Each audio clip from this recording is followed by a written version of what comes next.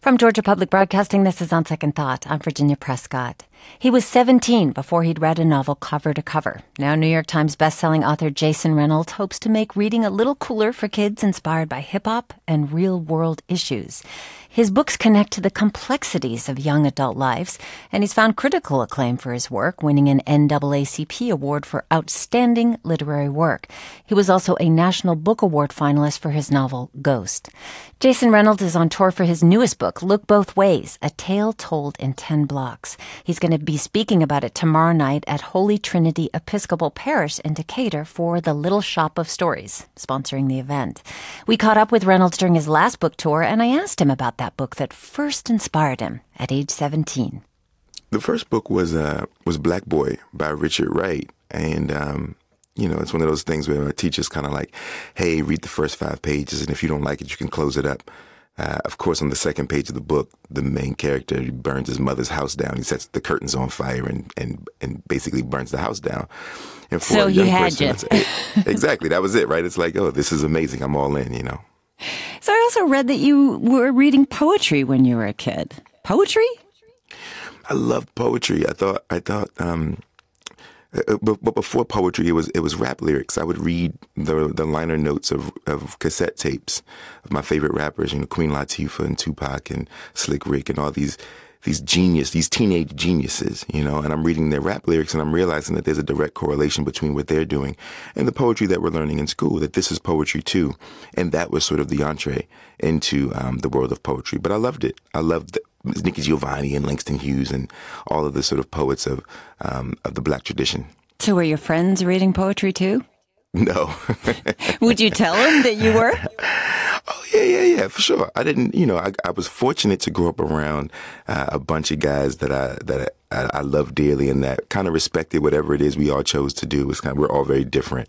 So they were okay, but they didn't understand it, that's for sure. But they were like, all right, Jay's doing whatever Jay does, Well, you grew up in D.C. in the 1980s. This is a time of big social changes, big hair, and big social problems. What was it like for you? I mean, I think it's one of those things where when you're a kid, you don't always understand everything, right? If you go to your grandma's house in Northeast D.C. and your cousins are there, you don't know why people are acting the way they're acting until you're a little bit older. But then you realize that there was, you have to deal with the crack epidemic, or my next door neighbor who unfortunately died of HIV, or my friend's uncle who died of AIDS.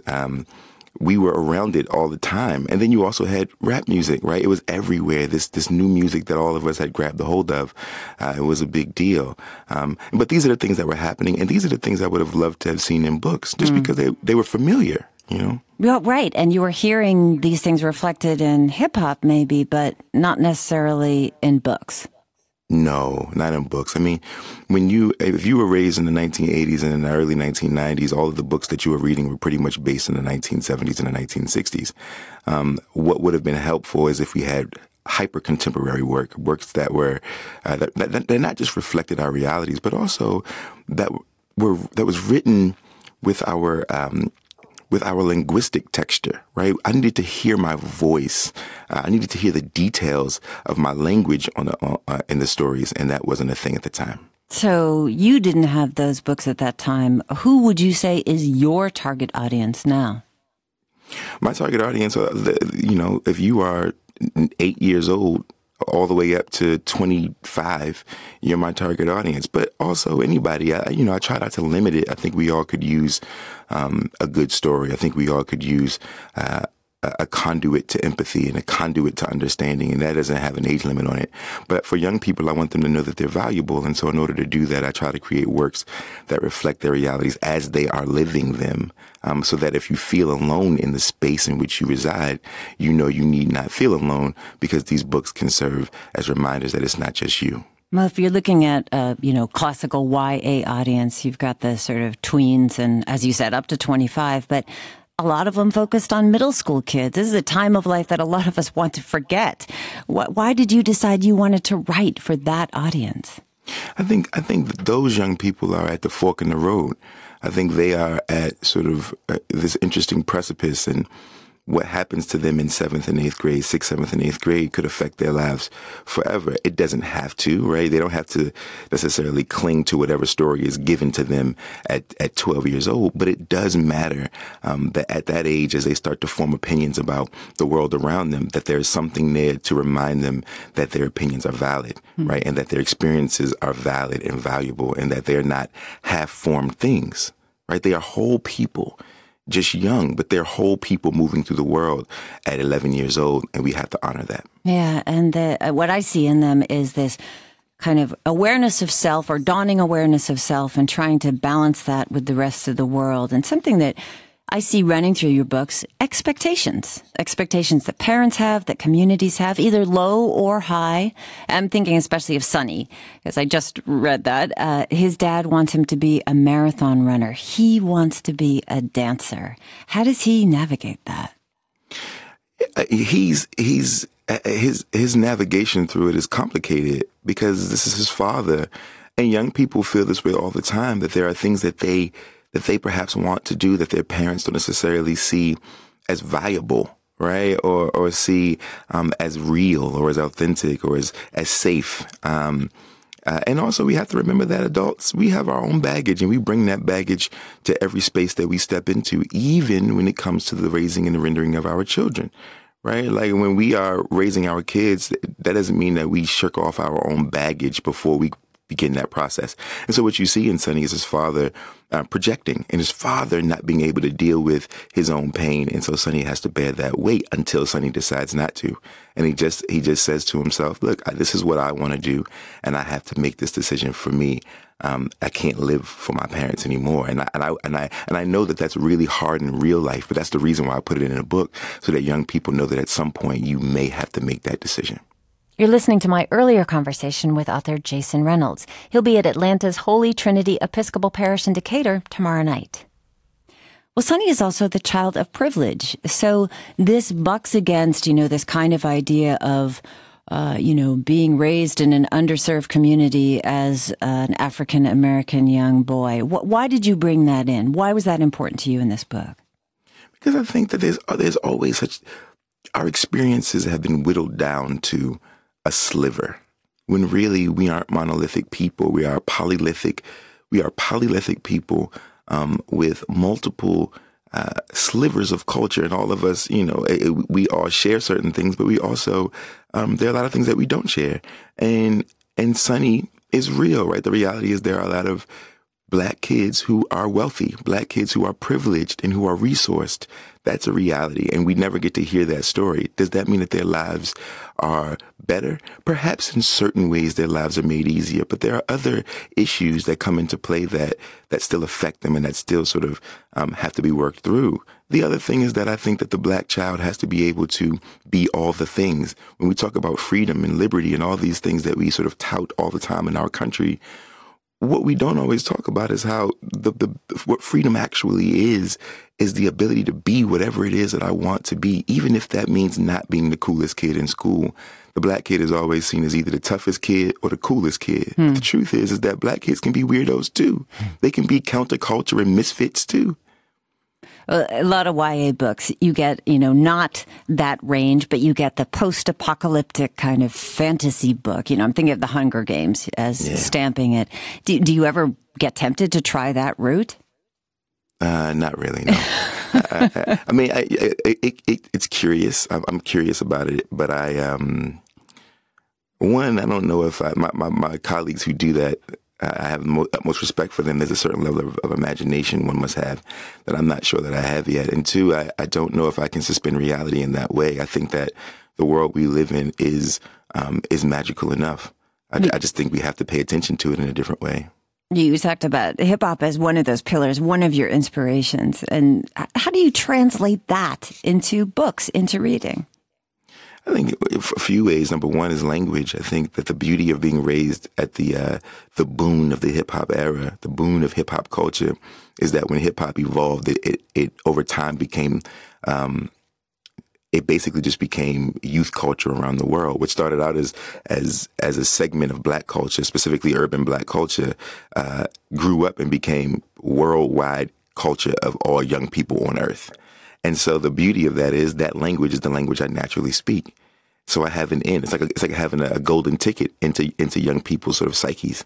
And so the first thing is language. I try to be honest with language and fool around and play around and be playful and loose with language on the page, because that's the way that we speak. We're not robots. We're not, I don't speak as a poet. I speak as a person. And I think I want to put that on the page. The second thing is rhythm. Those books, if you read them aloud, they're written with a certain kind of rhythm. And I don't know, and it just comes naturally to me because that's the way I was introduced to literature, was through rhythm, was through music. By the way, that's how we all are introduced to literature. I mean, right, we learn the alphabet. La-di-da-di-da-di-da. Right, with the alphabet song, right? We all learn everything we learn about literature or about language or about phonics. We learn through song, we learn through rhythm, we learn through nursery rhyme and all these other things. So it's natural for me to take what I learned from hip hop and to transfer that into the page. Well, rhythm, of course, is the language of poetry. And your most recent book, For Everyone, is written as a poem. And after, being recognized with huge awards, your most recent book, For Everyone, is about the pain of not hitting it out of the park. It's a real departure. What has the response been from readers used to your YA fiction? It's surprisingly, it's been overwhelming. I wrote For Everyone when I was 24, and when I was quitting and felt defeated and wasn't certain that there was space for me in the literary world. And this was sort of my way of licking my wounds. This was the only way I knew how to communicate to myself. This medium, this art form that I'd studied and sort of cleaved to for 20 years at that point, I needed more than ever because I felt defeated. And so I started writing For Everyone. It took 3 years, and over the course of that 3 years, it went from a licking of the wounds to more of a better understanding of what the process is and what the journey is. But instead of writing a journey is the destination book, it's more about saying, look, I don't have any answers because I don't know. I have the same problems that you have. I don't know how to make this thing happen. I don't know how to find success. I wish I could 1 + 1 it for you. But the truth is that I am not an expert on life. What I do know is that you aren't alone. What I do know is how it feels to want something better than breathing. I know what that feels like. And that's sort of where For Everyone came from. It's kind of weird to read it and to see it out in the world because I wrote it 10 years ago and we didn't edit it. We just kind of left it as is, as my 24-year-old voice, and put that into the world. And so it's kind of cool that people like it, but it's kind of cringy for me. So, Jason, I mean, if you had a magic wand, what would you change about how literature is taught in schools today? I don't believe, and I've been thinking about this a lot lately, and so forgive me, I haven't quite fleshed it all out, but I do want to sort of pose this. If language is a living thing, right, which we all can agree on, language is living, it is changing, it is evolving, just as human beings are living, changing, and evolving, then we should not be reading the same books after a certain amount of time. There needs to be, like, waves have to go in and out. I don't want, like, as much as I love Sunny and all of the books that I've been able to write, if 40 years from now they're being taught in schools, I failed. I failed, right? The truth is that the idea of timelessness is interesting because I want to write something that's really timely, really now, like right now. And I want it to work to affect change right now. And if that means that I sacrifice the timelessness of that book, I'm actually I'm okay with that. New York Times bestselling author Jason Reynolds. His new book is called Look Both Ways, A Tale Told in 10 Blocks. You can hear him talk about it tomorrow night at Holy Trinity Episcopal Parish in Decatur. The event is sponsored by Little Shop of Stories. From Georgia Public Broadcasting, this is On Second Thought. I'm Virginia Prescott. After 30 years and 5 nominations, renowned director and producer Spike Lee won his first Oscar this year for Best Adapted Screenplay for BlacKkKlansman. Well, Morehouse College will celebrate Lee, a 1979 graduate, at its first ever film festival this weekend. Like other film festivals, the 3-day event will host premiere screenings of documentaries, features, and shorts, along with panels and talks focused on film as expression of civil and human rights as a vehicle for social change. I'm joined by Kara Walker. She's Morehouse Festival Director. And Kara, hello. Hi. Welcome. Thank you. Two of the featured filmmakers are also with us. Egypt Robinson. Hey. Hey. How are you? Phenomenal. And Kors Vandiver. Hello. Hi. How are you? Doing well. Well, you must be excited. This is a big festival. I'm very excited. Kara, this is the first ever Morehouse College Human Rights Film Festival. Who are you hoping to attract? Who will come to this festival? So filmmakers who would use their craft as activism. Mm-hmm. So whenever there's a cross-section or intersection of art and activism, then I think it also brings about understanding of certain issues that we wouldn't ordinarily be exposed to. So I'm wondering for you, too, as filmmakers, do you think of yourself as activist filmmakers? I do now. I didn't always. What was the conversion? The films that I'm making and the things that were tied to my heart and to my spirit and the core of what I want to present as a filmmaker definitely enlightened me in terms of you're an activist. And so I started to push a term that I didn't coin, but I pushed this term artivism. Artivism. And so artivism is what I like to call. In fact, I'll be teaching a short filmmaking course at the Morehouse Human Rights Film Festival on the art of artivism. Well, let's talk a little bit because two of your films made the cut for this festival, so congratulations. Fate and Lou, and Lou is just L-U, by the way, for people who do see the title. Let's start with the most recent, Lou. It's played, the main character is played by Nate Parker. He's a Marine with PTSD diagnosis after fighting in Iraq. We meet him in this darkened room. The shades are drawn. He's, kind of playing with a gun. It's pretty ominous. And this is based on a true story. How'd you come across this story? I actually had read a story in The New Yorker, and I read about the real Lou. And so I decided to reach out to him. And when I contacted him via Facebook, much like the character Lou in he connects with somebody that I'll leave the secret, but a long lost person that he really needs to connect with on Facebook. And Lou said, "Hey, a lot of big companies big studios reached out to me. You're nice."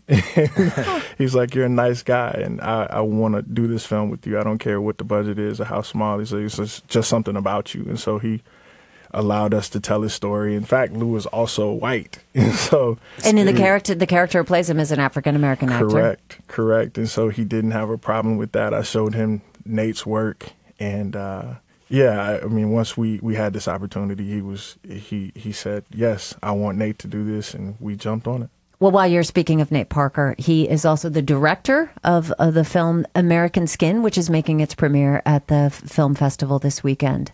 Let's hear just a clip from the film. There's a scene when Lou is talking with his sister. She, by the way, is also a soldier. I'm not sure if it's a Marine, but she has told him she's just signed up for another deployment. Here's a clip. How do you do it? I give it away. I give it all up to God. Prayer is what gets me through. You still praying? Can't get that Iraqi lady out of my head. Every time I close my eyes, every time I try to go to sleep, it's the same thing. I wake up feeling like I'm still there. Like the whole thing just happened just 5 minutes before. I see the blood, I see that lady screaming, "We Christian, we Christian, we Christian, why you shoot us?" Yeah, it's such a powerful moment. But you also, when you're doing something like this, you're telling a true story, but you are also making a film. Mm-hmm. So you can tell the story without all the facts. Obviously, you can't tell his whole entire story. Absolutely. It was pages and pages of a New Yorker article. So when do you decide to stick with the absolute truth and when without? I mean, filmmaking is interesting, but particularly we had made this film for a festival called 168, which is an international film festival, and also had like a faith-based narrative. And when we did that, we just knew going in we wanted to do this. Nate wanted to express his faith. He hadn't been able to do that. And so I knew this festival. I placed in this festival before, but this year was $1 million grand prize that particular year. And we were like, let's go for it. Mm-hmm. And with that, we had restraints. You had 10 minutes. You could only make a film in 10 minutes. You could only make it in 168 hours. So we couldn't write. We had to write cast, like everything had to happen in 168 hours. Wow. So that film was made in less than 168 hours. And we did literally, we shot, it was 2 days and 15 minutes. And that's because Omari Hardwick flew in from Miami on a red eye to make his scene.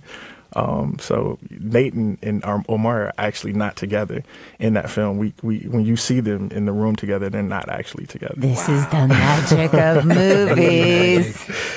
But it's also the magic of movie makers and the sort of improvisational nature of it. And Egypt, your film, Tranquil Inferno, based on real history, as we said, is the 1921 riots that destroyed what was known at the time as Black Wall Street. This is in Tulsa, Oklahoma.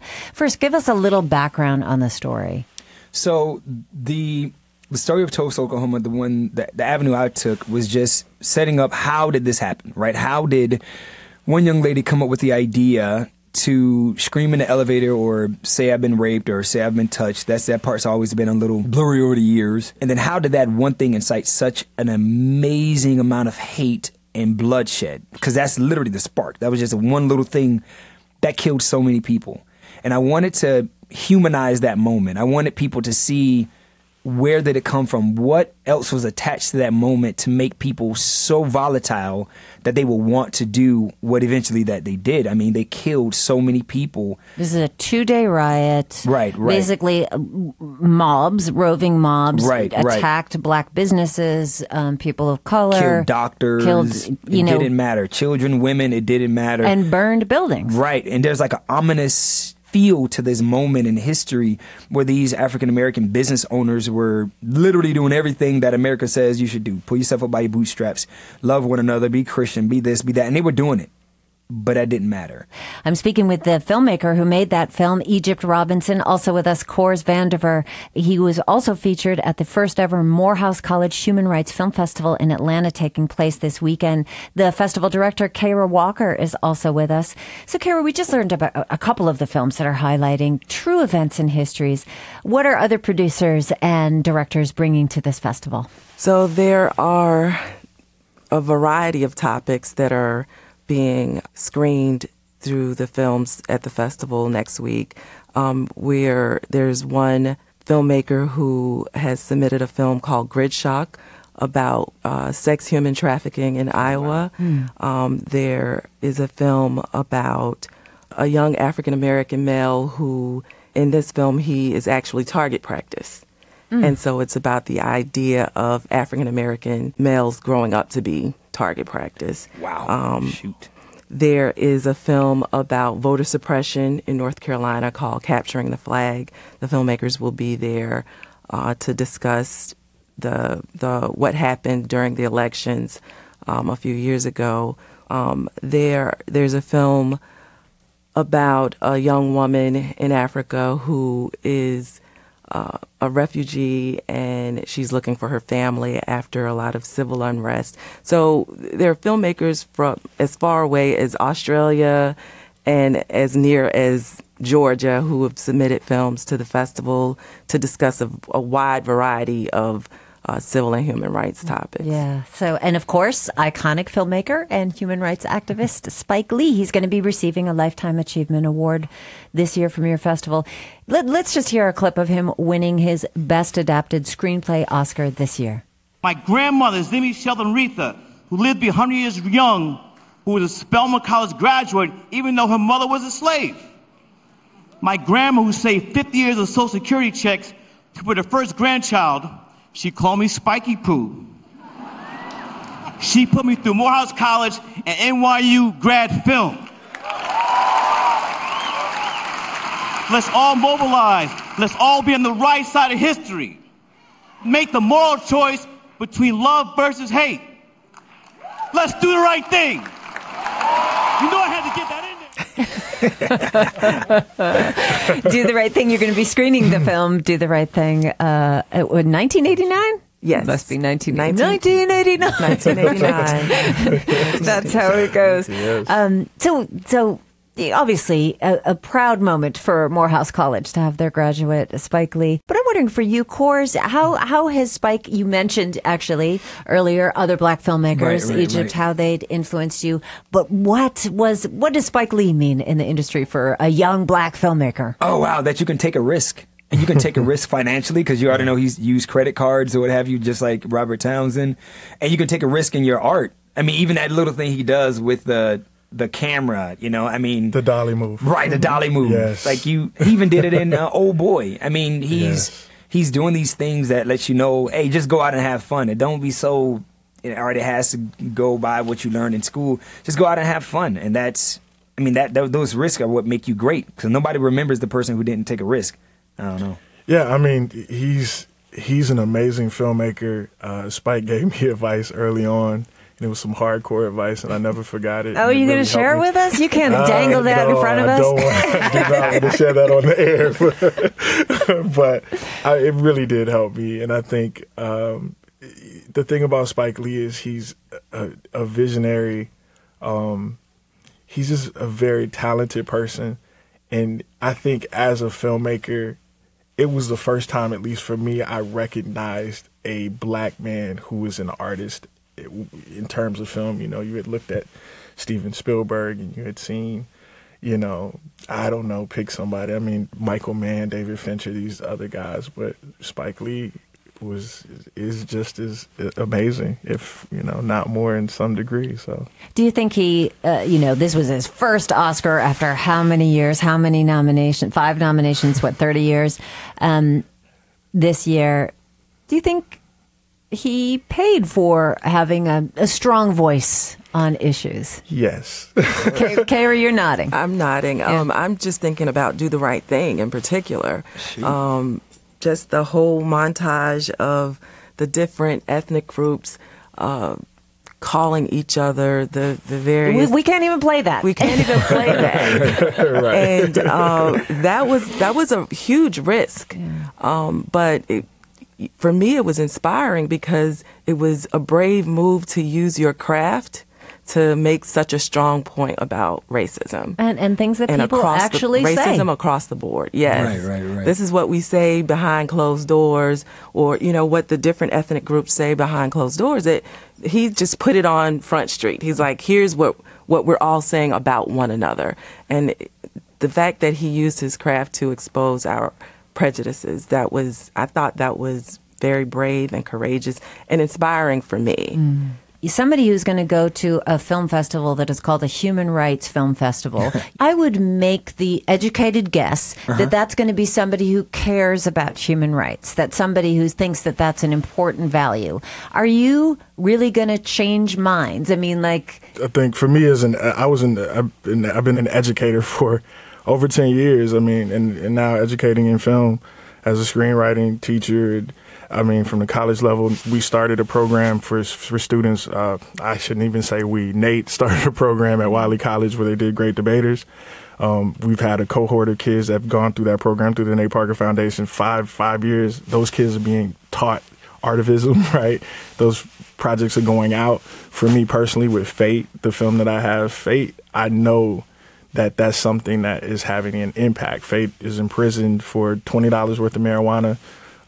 We've gotten 30,000 signatures through Color for Change Foundation. Also based on a true story. It's also based on a true story. But I have people contact me. How can I help with this? How can I, do something? I've seen it with Lou. I've had people who've come to me. It's a story of forgiveness. This woman came to me and she's like, I watched your movie. My son was murdered by this man who's getting out of prison. I want to tell you I can forgive him because of your film. And I did not feel I wasn't able to carry that and understand that. It was too much for me to feel like I was that impactful from a film. But it was definitely an honor and a privilege. Kyra, I just wondered, clearly Morehouse is saying that human rights film can change minds. Just wondered if you had anything to pull in. So Morehouse College's position is that, yes, films can absolutely change minds and hearts. And that's what we're hoping to do with this festival, along with bringing together filmmakers, activists, people around the community to learn and to exchange ideas, to gain better understanding about human rights and what they can do to possibly impact change. So, Kara Walker, she is director of the Morehouse College Human Rights Film Festival. Thank you so much. Thank you. And also, Egypt Robinson, thank you. Thank you. And congratulations. I appreciate it. And to you as well, Kors. Thank you. Thank you for speaking with us. The Morehouse College Human Rights Film Festival gets underway this Thursday in Atlanta. You can see a full schedule and also get a coupon code for the festival at gpbnews.org. And, you know, since we brought it up, we're just going to have to hear Fight the Power from Public Enemy. That's awesome. From used to great effect in the opening sequence of Spike Lee's film, Do the Right Thing. Our freedom of speech is freedom of death. We got to fight the powers that be. Fight the power. Fight the power. Fight the power. Fight the power. Fight the power. Fight the power. Fight the power. We got to fight the powers that be. Coming up, Chef Pano Karatosis steps out of the kitchen and into our studio to dish out details on beating Bobby Flay and his new cookbook for modern Greek food. I'm Virginia Prescott. Stay with us for more of On Second Thought. We are the same. No, we're not the same because we don't know the game. What we need is awareness. From Georgia Public Broadcasting, this is On Second Thought. I'm Virginia Prescott. Georgia has its share of celebrity chefs. A select few have emerged from high-stakes smackdowns with Food Network star Bobby Flay victorious. Yes, Pano Karatasos beat Bobby Flay. And he has a whole lot of other accomplishments and an amazing food tradition behind him. Like his father, also known locally as Chef Pano, he's carried those traditions to the South. And he's innovated on them as executive chef at Kima restaurant in Atlanta. Well, now Chef Pano Jr. is extending his reach with a new cookbook and some staple ingredients for home cooks. And the book is called Modern Greek Cooking. Chef Pano, thank you so much for being with us. Thank you for having me. So for people who don't watch the show, the 12 people left who don't watch this show, what is the premise of Beat Bobby Flay? How's it work?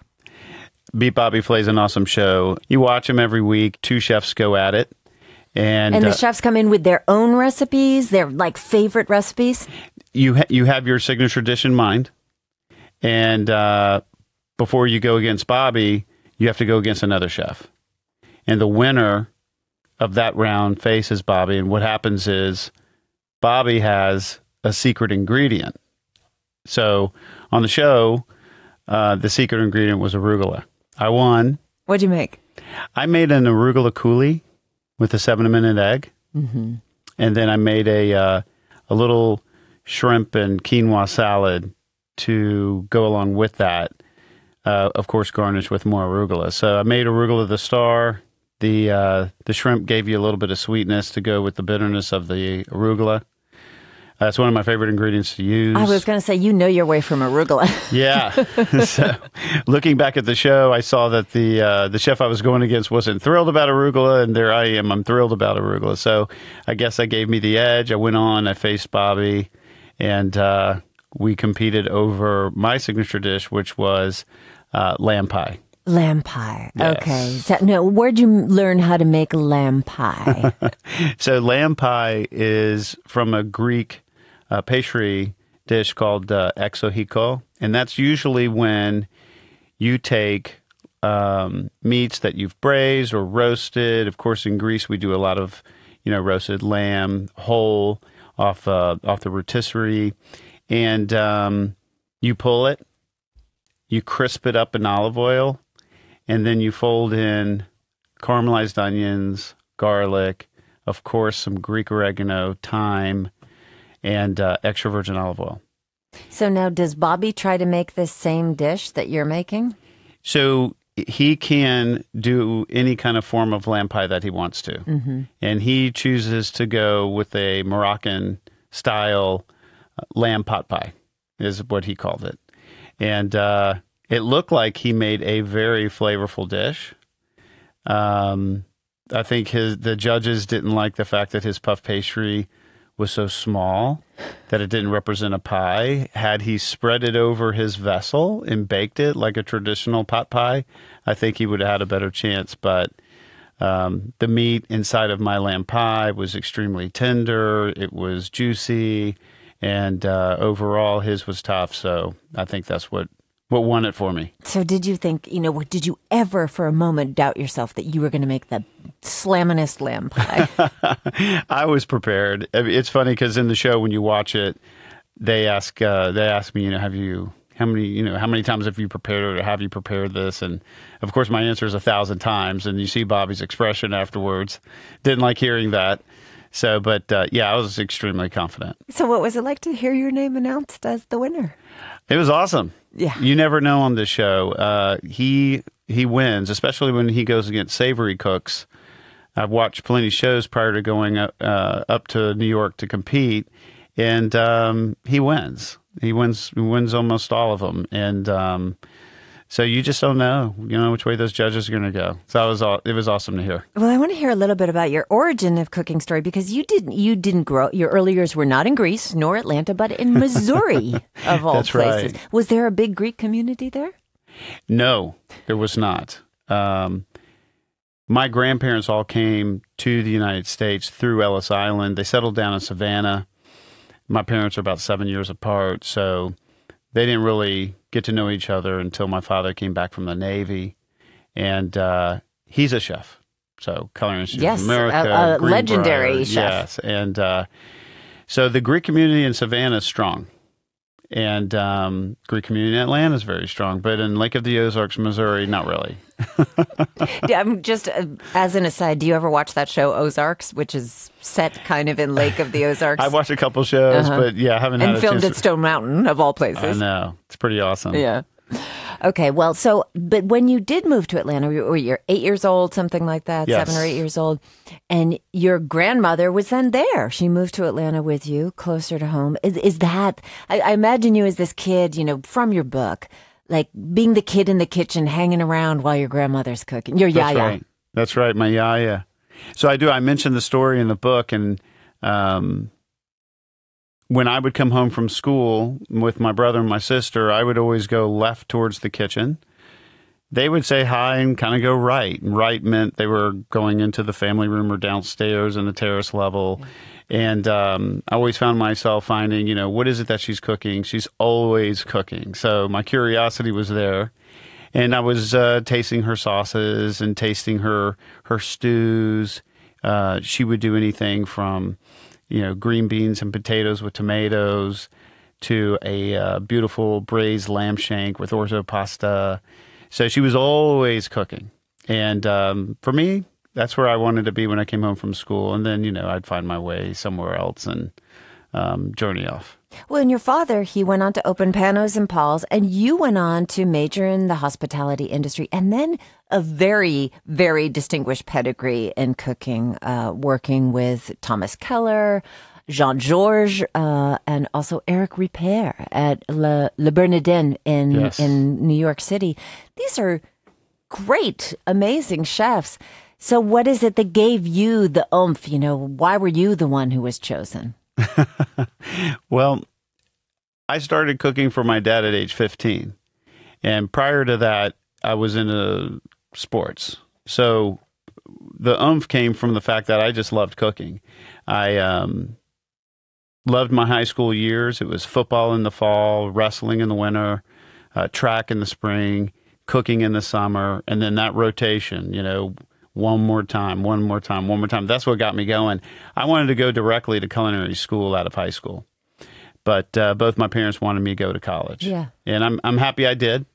I started out at FSU, got my associate's degree. Then I went to Florida International, got my hospitality management degree, and then finally Culinary Institute of America. Yeah. So by the time I finished Culinary Institute of America, I am close to about 24, 25.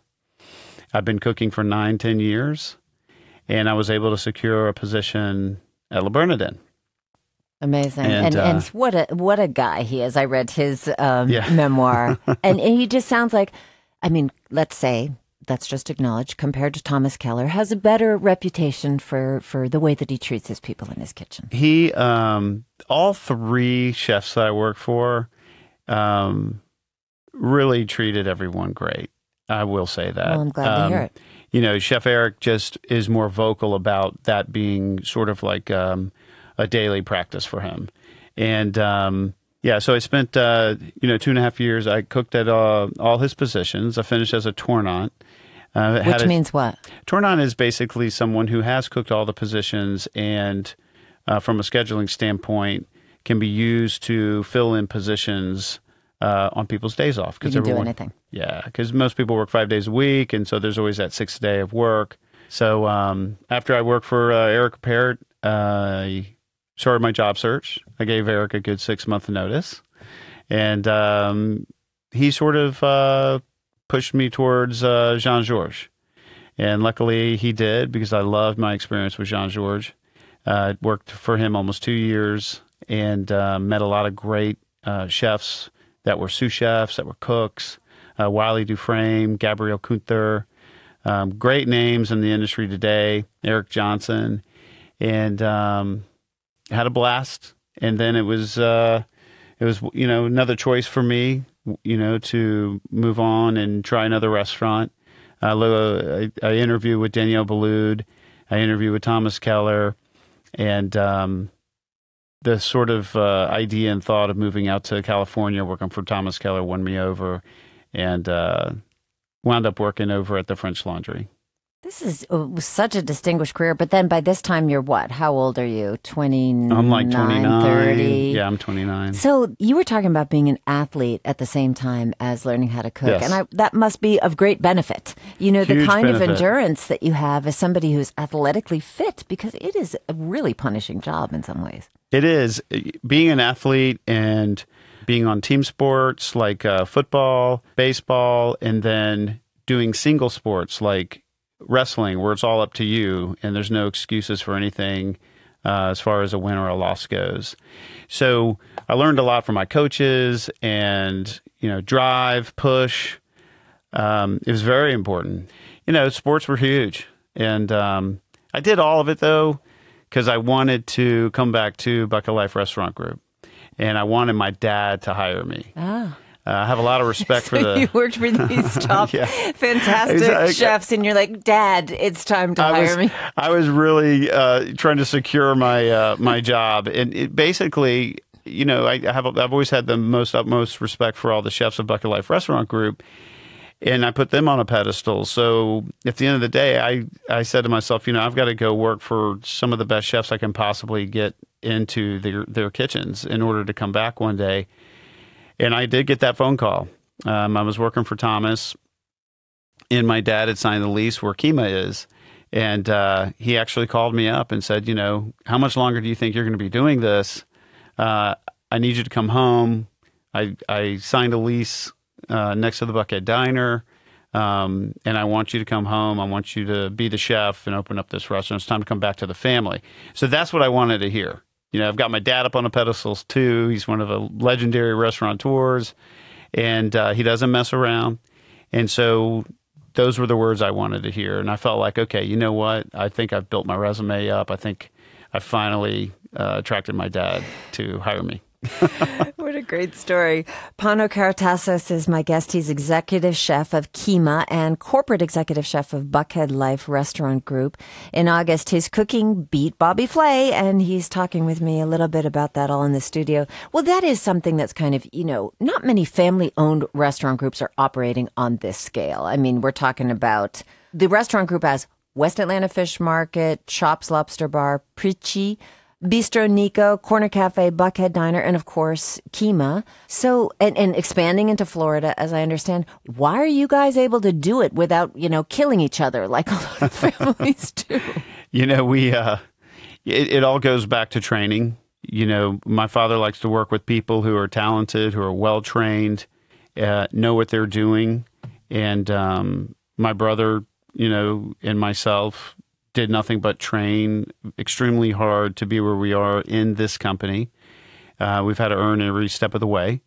And, there's a respect level between all three of us that, we know we can count on each other to help support the great chefs and general managers of our company. Mm-hmm. Okay, so let's talk a little bit about Greek food and the evolution in the U.S., because we know that Chinese food here is, there's no General Tso's chicken in China, right? That there are American adaptations that have been made that have been presented as Greek food. Are there any misconceptions about Greek food here in the U.S., do you think? Absolutely. There are a lot of Greek restaurants that open up, and they already have a mindset of the touristy sort of traps that you can get into. Right, you're going to have grape leaves, pita, heroes, that kind of thing? Well, it's maybe the fact that the food is cooked too far in advance, that it's not using the high-end quality ingredients. So it's not a great representation of Greece. But how about for your book, that you are putting this book out there to try and bring this food, let's also acknowledge Mediterranean diet, thought to be the healthiest in the world, That's let's say right. globally, to home cooks. But they may have, just supermarket ingredients or may not have access or, let's say, the time or energy to this is your life, your job. You find this quality food, just, the quality of a great Greek yogurt, right, for example. So how are they going to translate these dishes? Well, sourcing is what we do in the restaurant. And so we've made these sources available in the book. So everything can be as great as I make it at the restaurant. Are you teaching your kids to cook and introducing them to Greek culture in that way? I mean, would you like them to follow in your footsteps as you did? I just want them to find what they're passionate about. But yes, my son Pano is 18. He cooked grill for me, hot apps for me at the restaurant. Same thing with my 15-year-old Lucas. But he's been more garde-manger, hot apps, and working in the kitchen. And then my daughter, Sophia, she's always been a magnet in the kitchen. So if I start to cook something, she just finds her way over there, kind of like I was with my Yaya, and starts helping. And we'll see where they go. Right now they're enjoying it, and without any influence from me or conversations about what to study in college, Pano is taking hospitality management. Go figure. Maybe they'll jump through enough hoops to get hired by their dad in the future. That's right. I set a high mark for them, so we'll see what they do. Pano Karatassos, thank you so much. Yes, thank you. Pano Karatassos, he's executive chef of Kima in Atlanta and corporate executive chef of Buckhead Life Restaurant Group. His new book is called Modern Greek Cooking. Now we're going to get out of the studio and hopefully into the kitchen and show me that lamb recipe. But for now, we're going to leave you with the song In Degrees by the band Foals.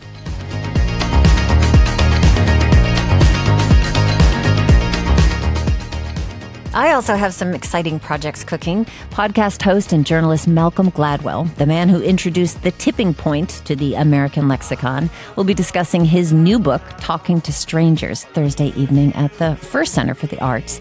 On Saturday, I'll be in Shellman, Georgia for the Boudleaux Bryant Festival. And on Sunday, MSNBC host Rachel Maddow will talk with me about her new book, Blowout. It is super timely. It's linking the oil and gas industry to Russian tampering with elections and the geopolitical tensions now going on in Ukraine. She'll be at the Fox Theater in Atlanta on Sunday, October 13th. Hope to see you at one of these events. On Second Thought is produced by Amelia Brock, LaRaven Taylor, Priya Mahadevan, and Jake Troyer. Jesse Neiswanger is our engineer. Our interns are Alexis Thomason and Jessica Lowell. Don Smith is our Dean of Grammar. Hope you're getting better. Amy Kiley is senior producer. Our executive producer is Mary Lynn Ryan. I'm Virginia Prescott. Thanks so much for spending some time with On Second Thought.